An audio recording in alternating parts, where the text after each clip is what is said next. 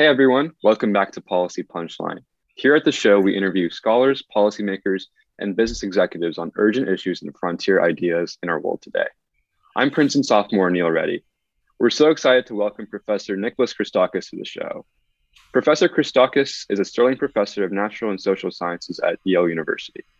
His research is focused on understanding social networks through their biological and evolutionary determinants, which encompasses studying a broad range of topics from epidemiology and contagion to human behavior and psychology.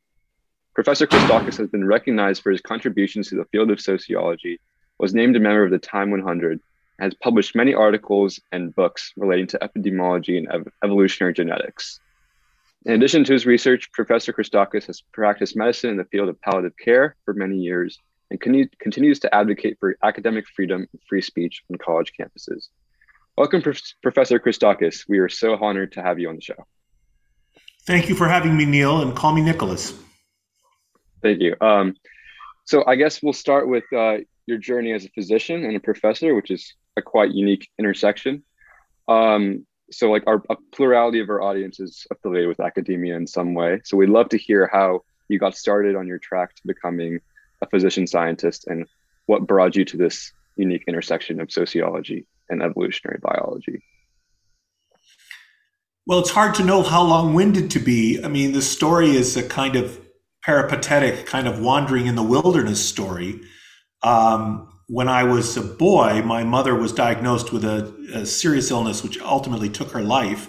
She died when she was 47 and I was 25. So all my life, she was diagnosed when I was 6. All my life, my mother was seriously ill, and all of my mother's sons became doctors. So when I went to college, I went to Yale in 1979. I knew I wanted to be a physician. At the time, I thought I wanted to be a reconstructive surgeon and reattach severed extremities.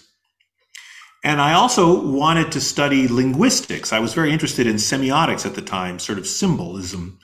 And but I was afraid to do that because I thought if I studied something non-wet benchy, that it would compromise my ability to get into medical school, which was a stupid fear. It was unwarranted. I could have gotten in anyway.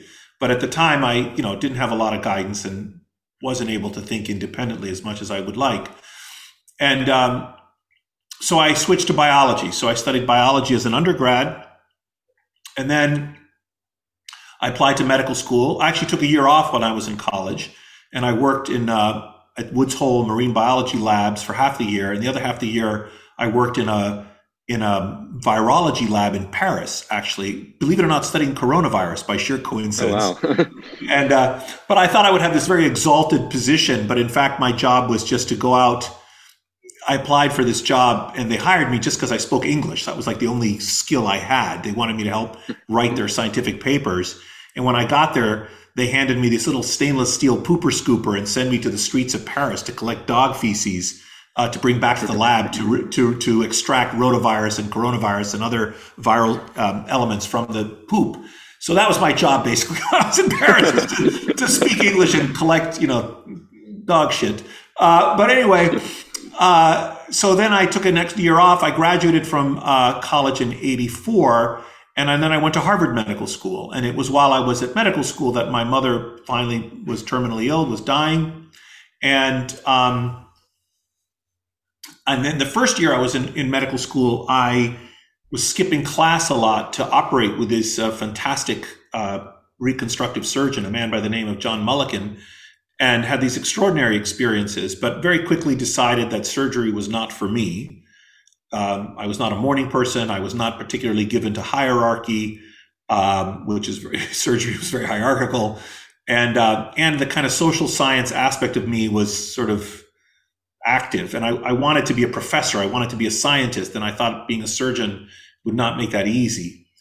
And then, as I said, my mother was very sick and she ultimately died in 1987. And I took a year off that year to help care for her. I was in Boston. She was in Washington, D.C. That was also the year I met my wife in 1987.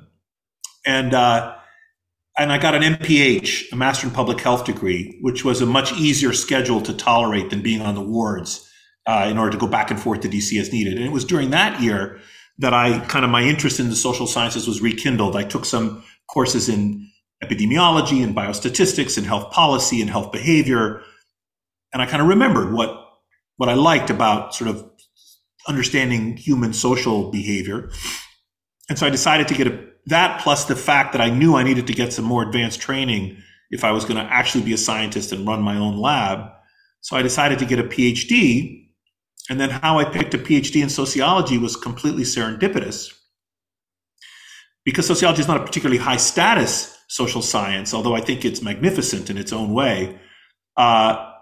So I could have chosen economics or anthropology or psychology or sociology. I considered all of those, but I met a wonderful woman by the name of Renee Fox at the University of Pennsylvania who had a big effect on me, and I decided to go work with her at UPenn. So when I graduated from Harvard Medical School in 1989, so I was 27, I went to the University of Pennsylvania to do my clinical training in internal medicine and my fellowship in general internal medicine and get my PhD in sociology. So finally, in 1995, at the age of 33, I finished my formal education and went to work at the University of Chicago as an assistant professor and started my laboratory, set up my lab. That's a very long-winded answer, but I have very complex feelings about my relationship to medicine, because I think it's morally fulfilling to be a doctor. And I'm proud of the fact that I was a doctor and I took care of patients who were dying. I did hospice medicine until about 10 years ago. But at the same time, I probably could have done much of what I'm doing not having been a doctor. And training in medicine consumes at least 7 years of your life, 4 years of medical school, at least 3 years of residency in your 20s.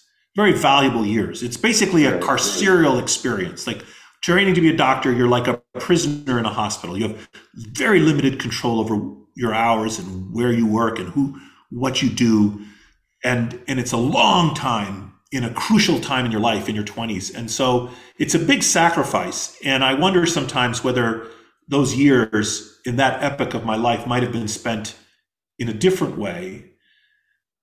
But I derive a lot of satisfaction from being a doctor, from having been a doctor.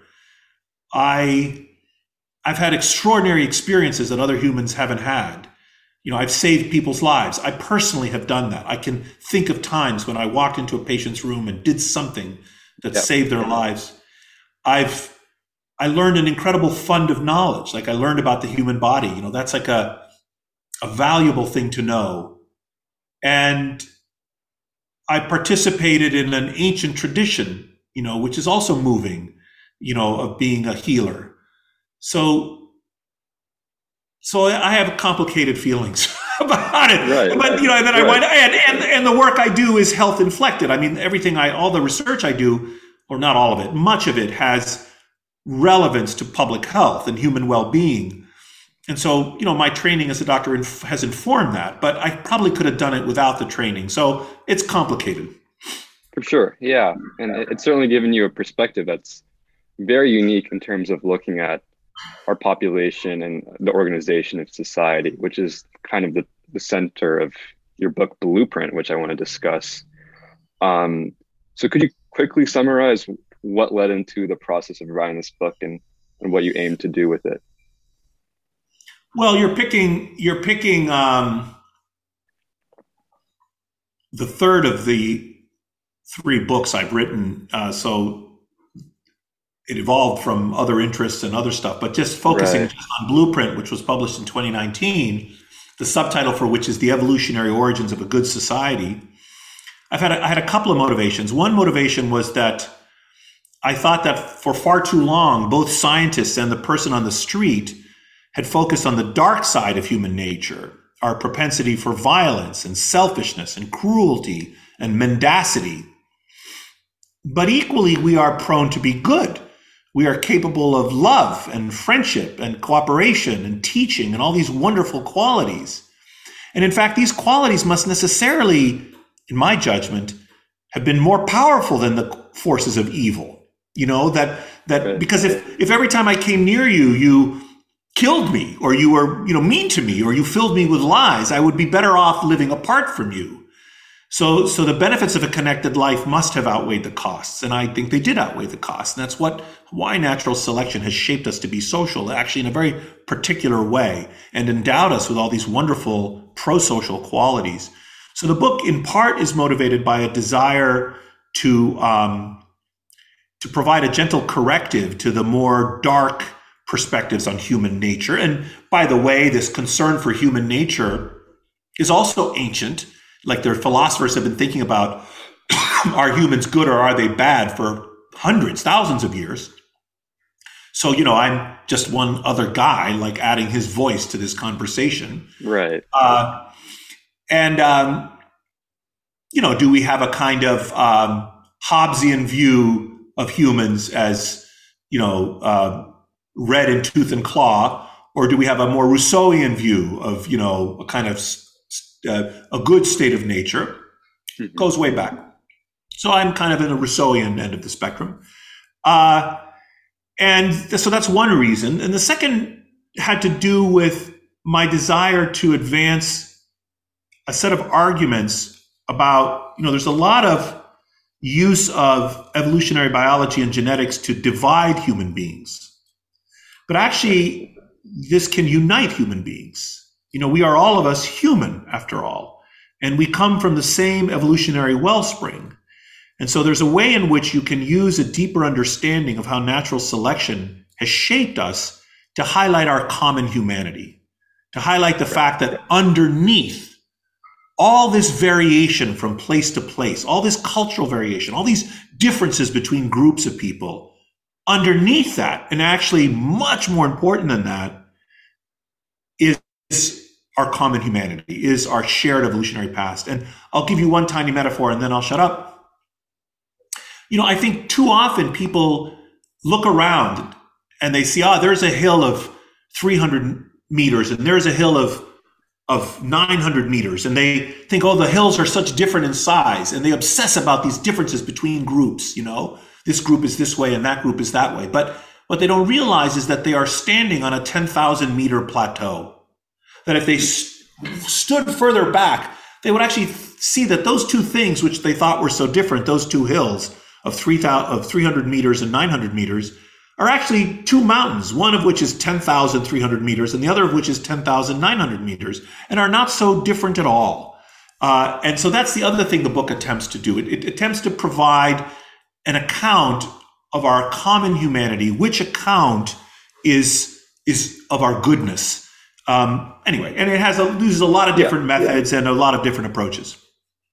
Yeah, I found that really interesting, and especially the point about perspective that you just mentioned.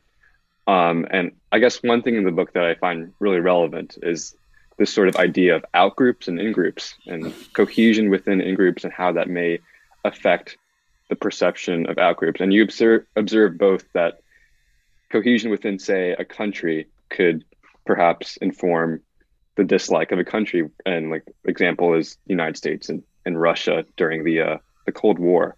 So how much would you say, based on your findings, is our cohesion, our in-group attachments, how much are they defined by the perception of an enemy? Because I find that kind of a controversial sort of way of defining whether we are good or bad as humans. Well, the first point to make is that humans are by nature tribalistic, that we like to define and identify with a particular in-group, often, but not always, by reference to an out-group. And there's a set of arguments. So we have this capacity to make, first of all, arbitrary distinctions. There's a wonderful set of experiments that were done with little babies that were given, or toddlers that were arbitrarily given green and yellow T-shirts. And then they were asked, what should be done to the little kids with the other color T-shirt. And they were like, those are awful children. They should be punished. They shouldn't get toys, which is absurd. This so-called right. the minimal, not the minimal difference paradigm. I'm blocking on the technical term for it right now. where you make this most minimal of interventions, the minimal group paradigm, when you make this most minimal of interventions, just arbitrarily assigning a t-shirt color, and suddenly everyone loves their own group and hates the other group, even in little tiny kids, for example. Mm-hmm.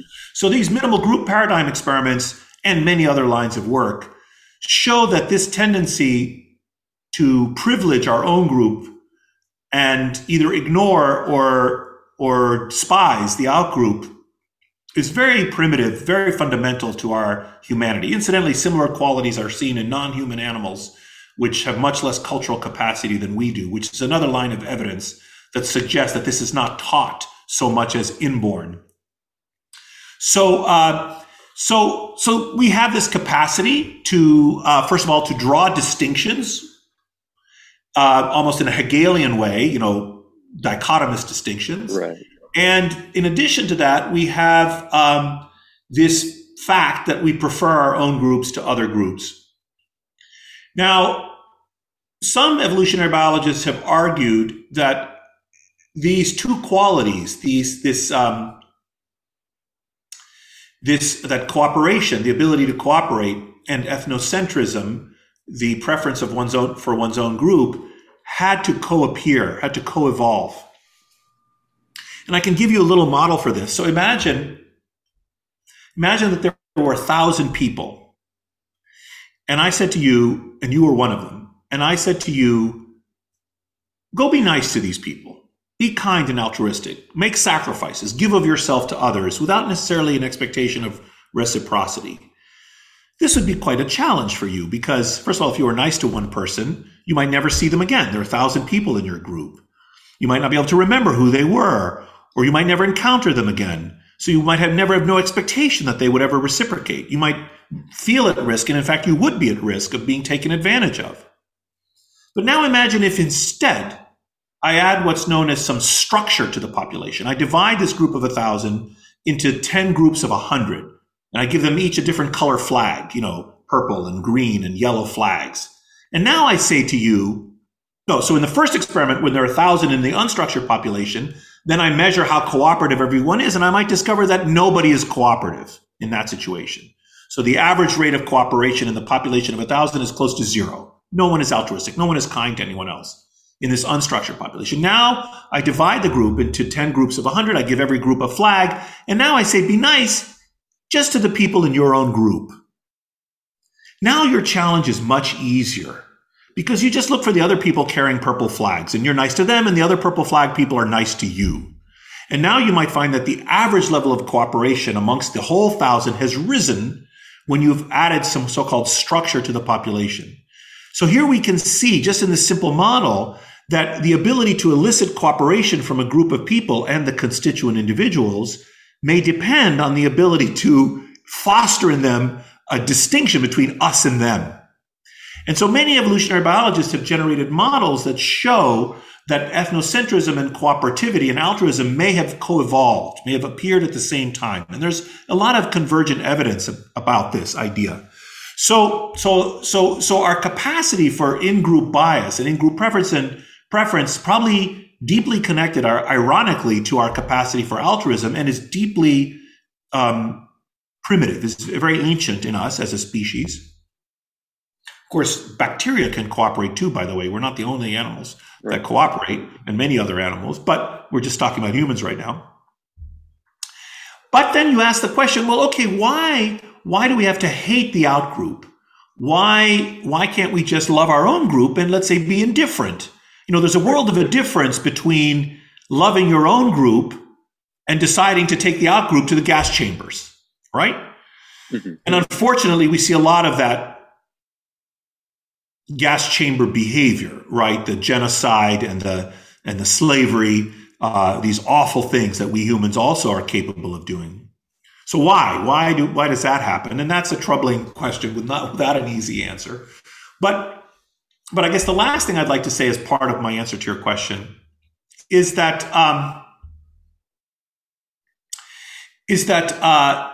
hold on, I lost my train of thought. Give me 1 second. The in-group and out-group and the Soviet Union.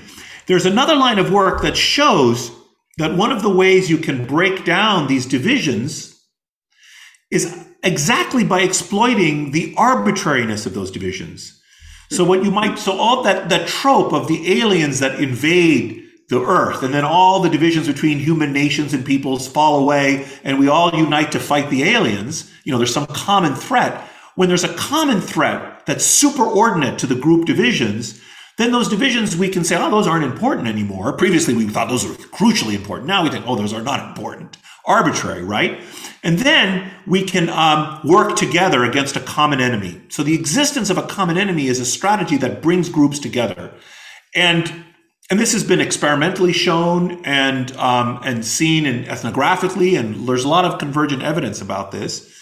And so one of the speculations that, as you said, that I offer, and that others have also offered, is that one of the reasons we are seeing so many more divisions in our... So now moving from the evolutionary sweep of things just to a more recent and historically contingent and specific question, which is the United States in 2021. And it's one has to make these kind of moves very carefully, intellectually and empirically. But one possible idea is when the Soviet Union collapsed, one possible explanation for all the divisions that seem so ascendant in our society today is precisely the collapse of the Soviet Union. When we had a common enemy, we were much more united and less interested in the divisions among Americans. And now, and maybe that'll happen, by the way, again with the rise of China, I don't know. But one theory as to why Americans seem so divided right now, and there are many, many explanations, it's not a unitary explanation, has to do with the collapse of the Soviet Union and the loss of a shared enemy. And that arises from these fundamental human traits that we have. Right. Totally. And kind of just to circle back on the central thesis of the book and how this might conflict with that, how do you reconcile the fact that our cohesion, our goodness as humans is sort of tied to making enemies? Like, it seems to contradict the point that I think the thesis of the book is. No, I don't think so. First of all, that's only one potential root cause of cooperation. There are many other root causes of cooperation, so it's not the only one. Okay. First. And second, there's a kind of yin and yang here. In a way, to hold our propensity for evil in check, we had to evolve these good capacities. So it's not that, so I don't see it the way you see it. I think that we have these wonderful qualities which have arisen for a host of reasons. I mean, one other reason, for instance, that for example, it's not, like many other animals, or most other animals, we mate with each other. We have sex with each other. And many animals do that. But we also do something else, which is very unusual, is we don't just form sexual unions with other members of our species. We form long-term, non-reproductive unions with unrelated other individuals. Namely, we have friends. And this is very rare in the animal kingdom. We have friends. Certain other primates have friends. Elephants have friends. Certain cetacean species have friends. And this is exceptionally rare in the animal kingdom.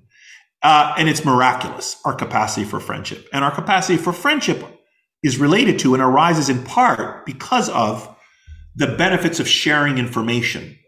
The fact that when we live socially, we can share information with each other of value about how to basically cope with our environment and survive. So one of the other reasons that we cooperate is so that we can live in social groups and benefit from the knowledge that other members of our groups have. So there are other roots of cooperation other than this desire to make war on outgroups. Right. Got it. So you'd cast that as probably just one cause of why we make friends. And the end game here is that friends and our social groups make us fundamentally good beings, you would say?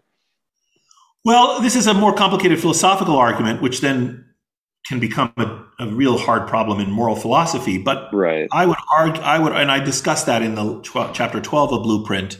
And here I use some of Philippa Foot's work. And the issue is I would posit that things like love and friendship and cooperation and teaching are not only fundamentally human qualities, but fundamentally good qualities. And that we have been endowed with these qualities for the reasons we've been discussing.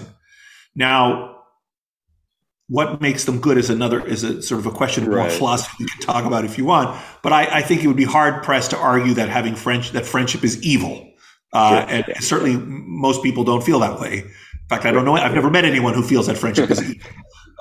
So in any society, and we've worked on friendship in countries all over the world, amongst the Hadza hunter-gatherers of Tanzania, amongst the Nyangatom of Sudan. We've worked in India, in Honduras, in Uganda, in the United States. I mean, my laboratory has done work on friendship all over the world, and I don't think I've ever met someone who said that friendship is evil.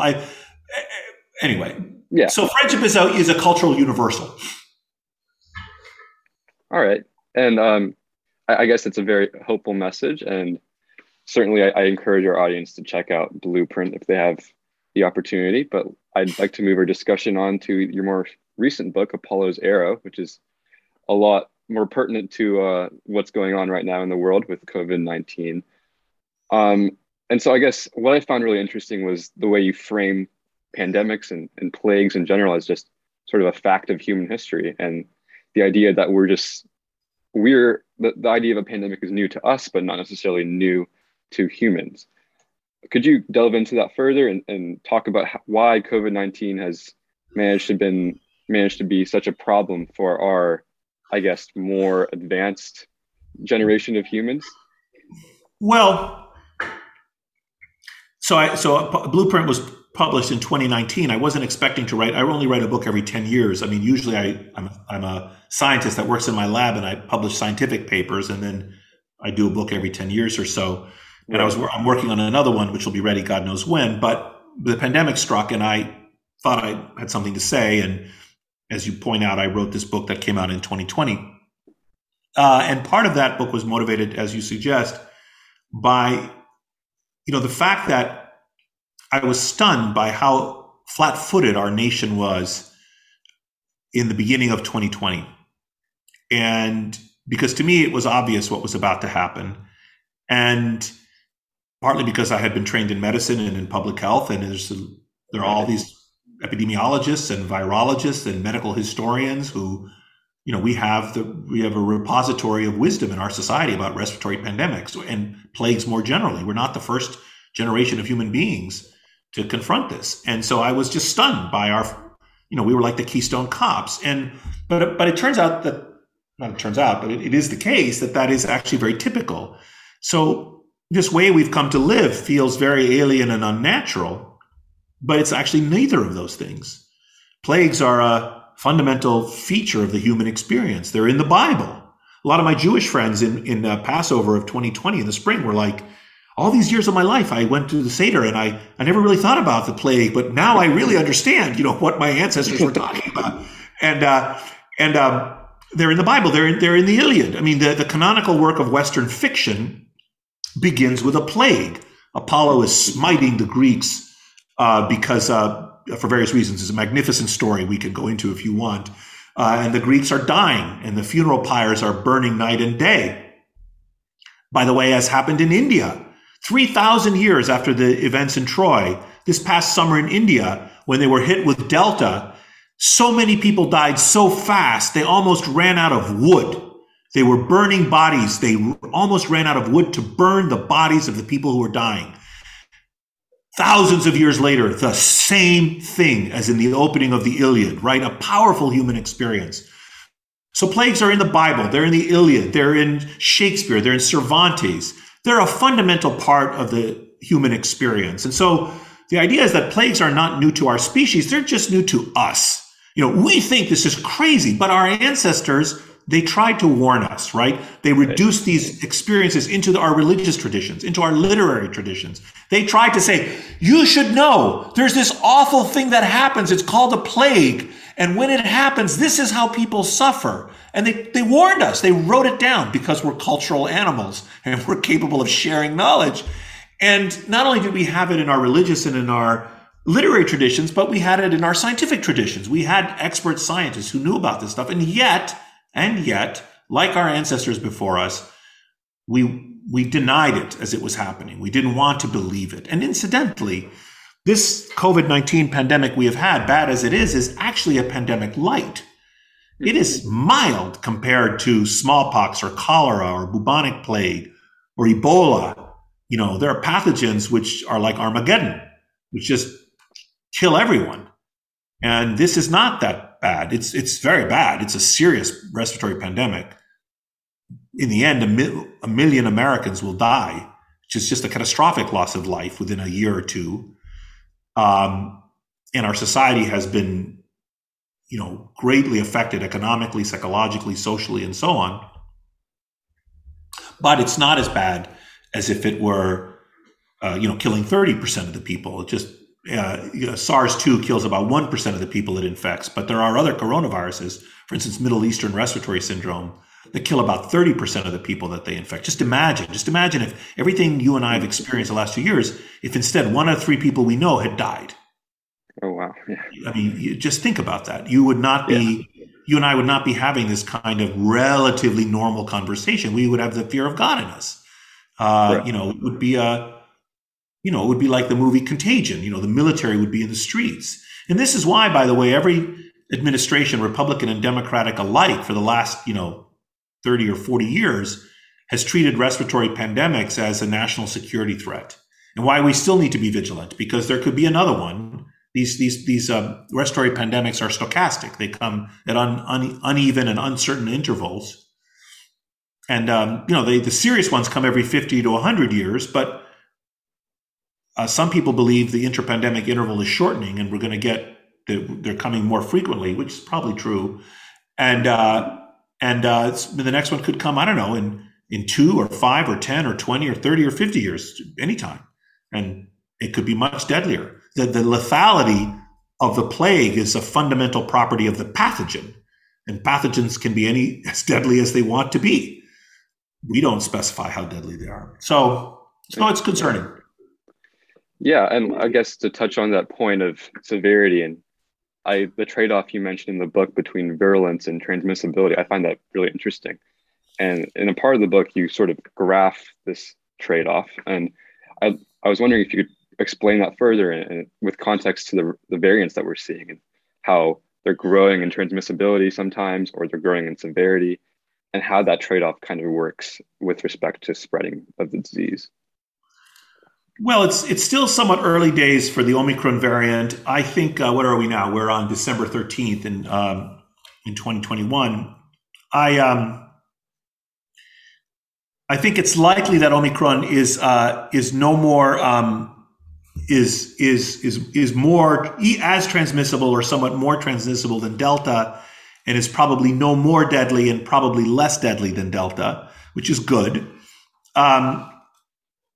But the general theory is that, and this is a theory, that from the point of view of a pathogen, it doesn't want to kill us. In other words, the pathogen, if the pathogen infects you rapidly and makes you seriously ill quickly and then kills you, you stop circulating in the population. Yeah. But if you have a milder version and you're up and about and you don't die, you circulate it more. Therefore, the idea is that the milder variants are advantaged from a Darwinian point of view and come to predominate in the population. As the virus is mutating, the milder ones come to be more easily transmissible and infect more and more people. And having been infected with a milder variant, you now acquire immunity, or partial or complete, such that if you're then exposed to a serious variant, you're immune to it. And so this combination of factors is theorized militates towards the emergence over time and the entrenchment in a population over time of milder variants of pathogens. And over a great lengths of time, you get something called host pathogen coevolution. But the point is, that's likely to be true, and I would guess is what's going to happen with coronavirus. But over the short term, the virus can do any damn thing it wants. So Delta, for example, was more transmissible and deadlier than the original Wuhan strain of the virus. So, the transmissibility of the virus is measured by something known as the R naught, the R sub zero, the basic reproduction number. That's an intrinsic property of the pathogen, which is in a non-immune, normally interacting host population, how many new cases do you get for each old case? And for the Wuhan strain, that's about 3.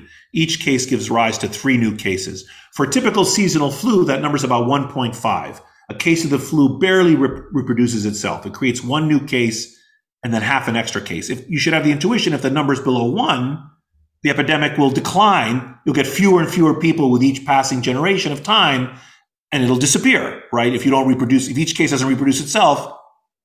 And endemic is when each case produces 1 new case, then there's flat. An epidemic is when you have growth in cases. So an R naught greater than 1 is when you get an epidemic. R naught less than 1, it self-extinguishes, and R naught of 1 is endemic. So that's the intrinsic, that's a property of the virus. That's its intrinsic infectiousness. And the lethality is, of course, measured by the fraction of infected people who die.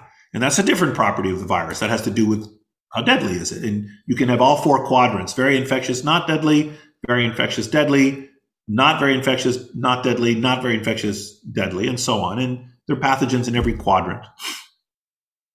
Interesting. So I guess that kind of lends itself to my next question, which you kind of expound on in the later portions of the book. But I kind of wanted to get a sense for our audience what you think the timeline of this virus would be. You mentioned intermediate phases and the future of our country beyond this virus. But could you lay that out in more detail and based on what are more recent findings since you published the book, like what you think the future of the pandemic, how it'll unfold, and what you think we have in store for the next 5 to 10 years? Well, I mean, I think the respiratory coronavirus is pretty much following a playbook for respiratory pathogens. And the way I think about it is that there are 3 phases. There's the immediate phase, the intermediate phase, and the post-pandemic phase. In the immediate phase is when we are feeling the full impact of the biological and epidemiological force of the virus. From the point of view, what you have to understand is that we happen to be alive at a moment when a new pathogen has been introduced into our midst. And from the virus's perspective, it's having what is known as an ecological release. It's like an invasive species. We have no natural immunity to this pathogen, and it's just going to spread among us. It's like if we had released rats on an isolated Pacific island and they overran the place. Our bodies are that island to the virus, which is the rats. And the virus is just going to have its way with us. It's just going to kill us and spread among us. There's some debate as to whether viruses can be seen as living things, but it's functionally acting like any other living thing. It's just spreading among us. And so, I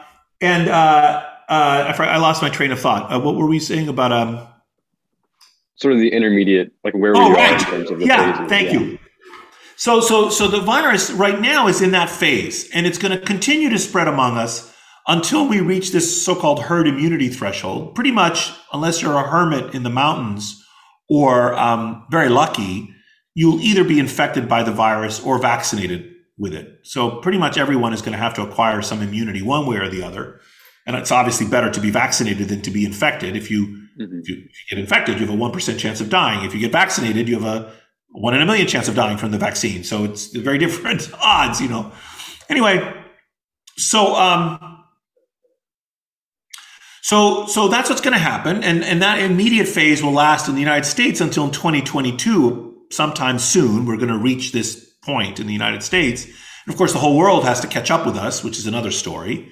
And then we will enter the intermediate phase. And I think of it like a tsunami. A tsunami washes up ashore. The water is washing inland. It's destroying everything. It's bringing boats from, offshore miles into inland, and depositing these enormous boats, in the middle of cities that are 2 miles from the shore.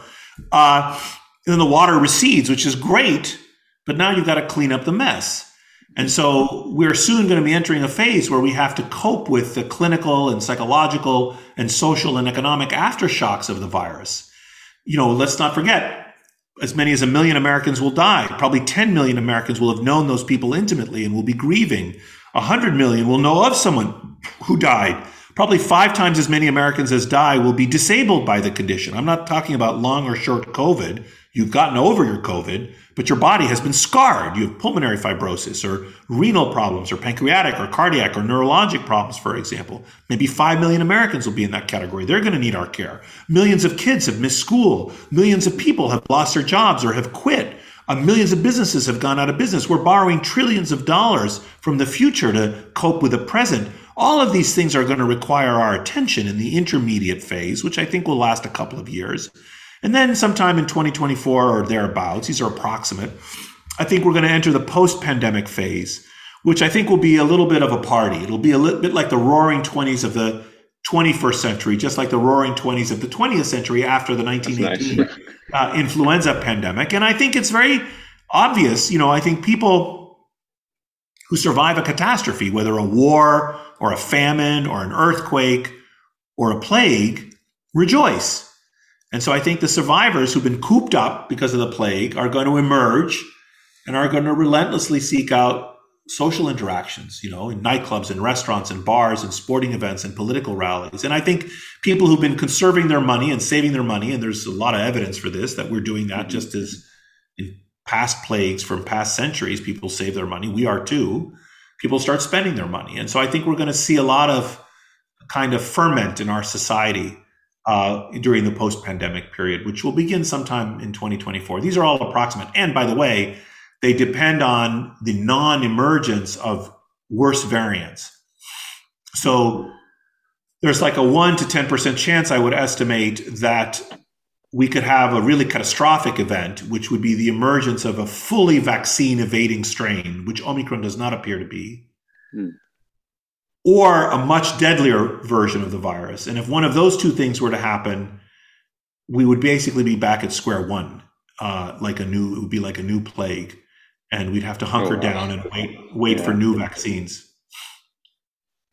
So I guess that's really enlightening. And I'm curious if that sort of differs from any of the previous, if the timeline has probably shifted since maybe the 1918 flu, and how the qualities of this virus dictate the length of time we have to deal with it.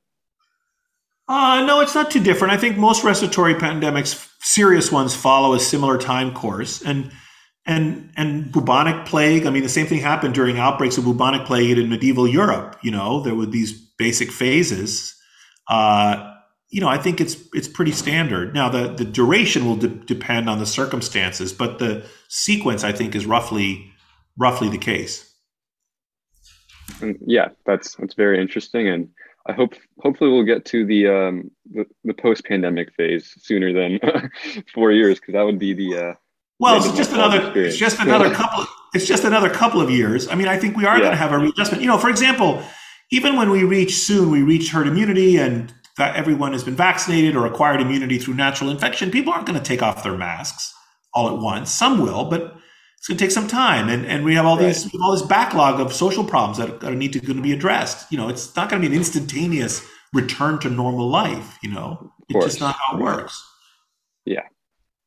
And I guess speaking of one of those social problems that I kind of want to touch on, it's the question of academic freedom, which you've been pretty outspoken about. And I kind of want to talk about the recent wave of censorship and this sort of idea on college campuses and in academic settings of sacrificing free speech for protecting rights. And I guess that's sort of the rationale behind a lot of the restrictions we've seen in syllabi and courses. And I wanted to hear your thoughts on that. How do you protect rights by constraining speech? I don't understand that. Yeah, so I guess the rationale I've seen personally as a college student is the fact that we have to be careful in what we say and what we explore, just due to the sensibilities and sensitivities of certain groups. And I'm curious to see what your thoughts are. Well, what right is being, I don't understand the argument. What right is being protected? It would be like me saying, in order to protect me from being harmed, we should incarcerate half the population, right? We don't make the argument that, I'm trying to understand the argument you're advancing. Yeah. I'm familiar with some of the anti-free speech arguments, but the idea that censoring speech or constraining speech is a good thing because it advances some other fundamental right. I'm not exactly sure what that other fundamental right is.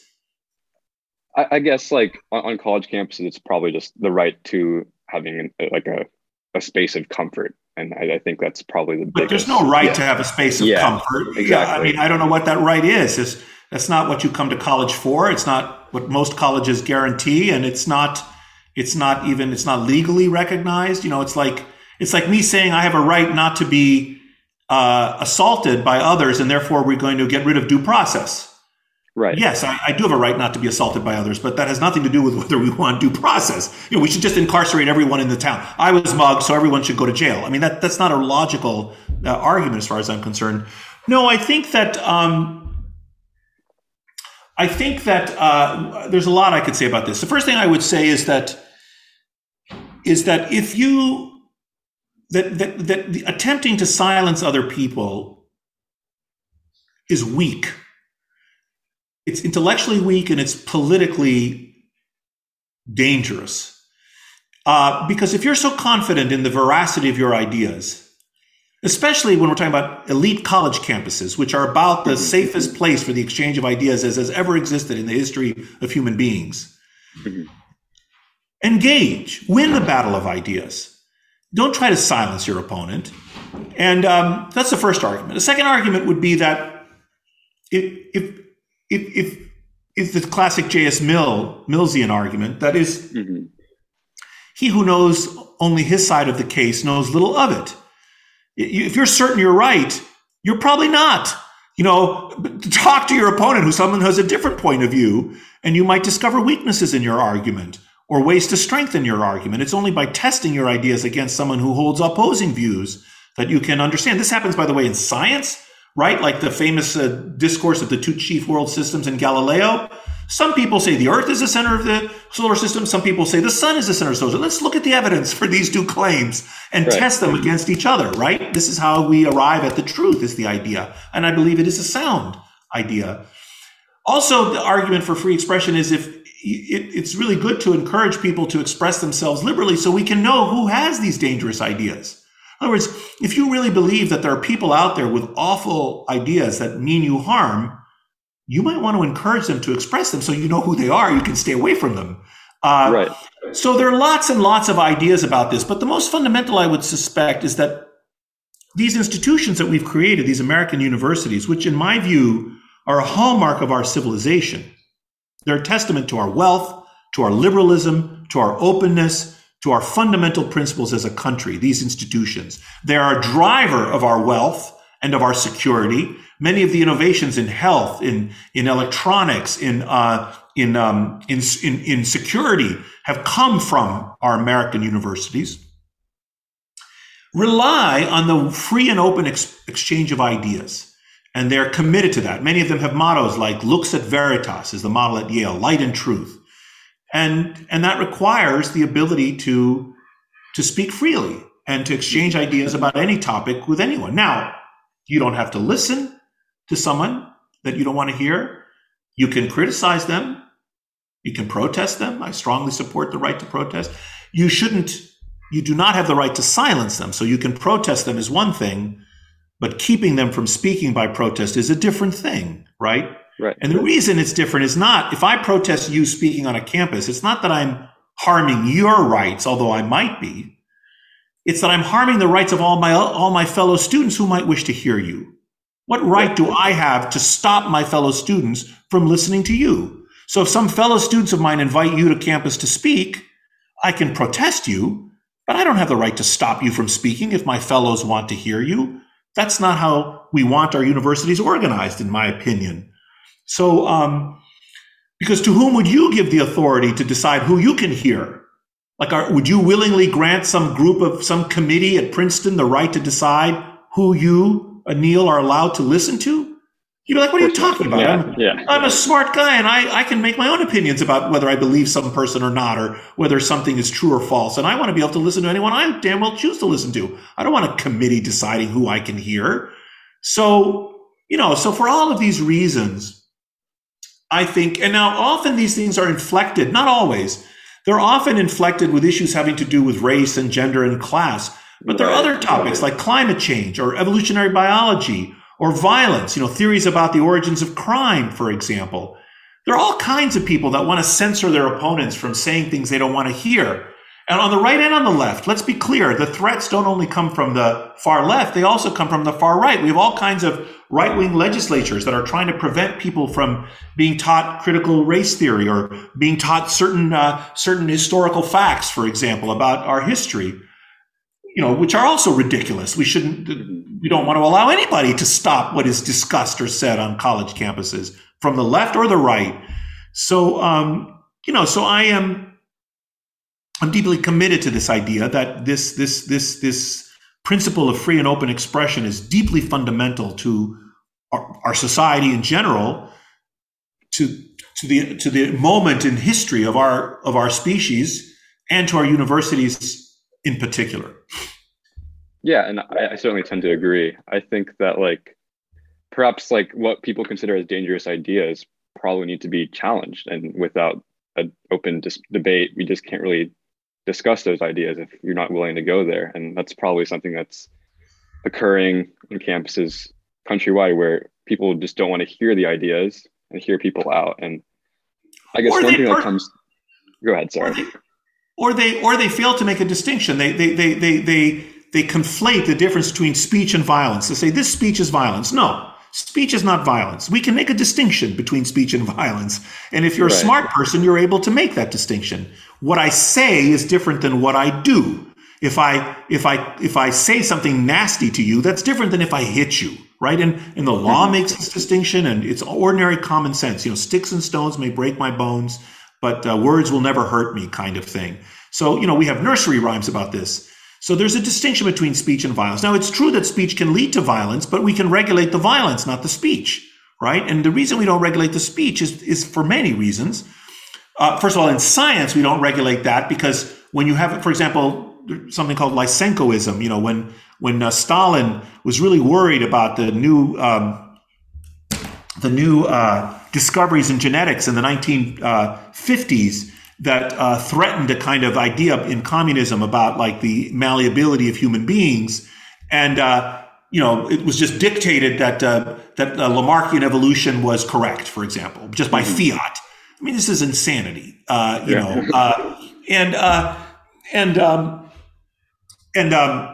So we certainly don't want that in science, and we don't want that even in political conflicts either. We want to have free and open investigation of concepts, of claims, of ideas. We want to test them. We want to test them with data and reason.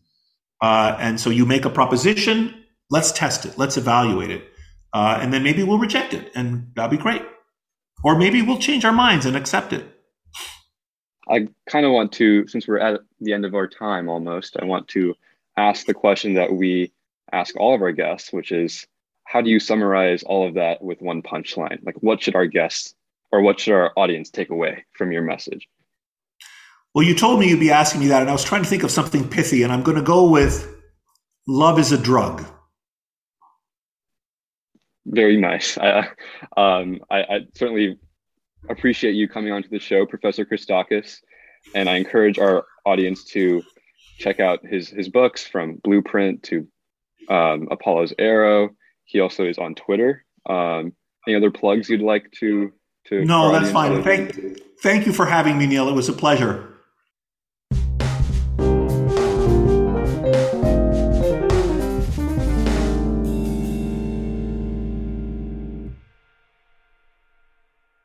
You've been listening to Policy Punchline, a podcast generously supported by the Julius Rabinowitz Center for Public Policy and Finance at Princeton University. We would also like to encourage you to follow other podcasts produced by Princeton University, such as Politics and Polls by the Woodrow Wilson School of Public and International Affairs. Policy Punchline is intended to be informational only and does not reflect nor represent the views of Princeton University or the Julius Rabinowitz Center for Public Policy and Finance. For more information on subscription, donation, volunteering, or contact, please visit policypunchline.com. Thank you again for listening.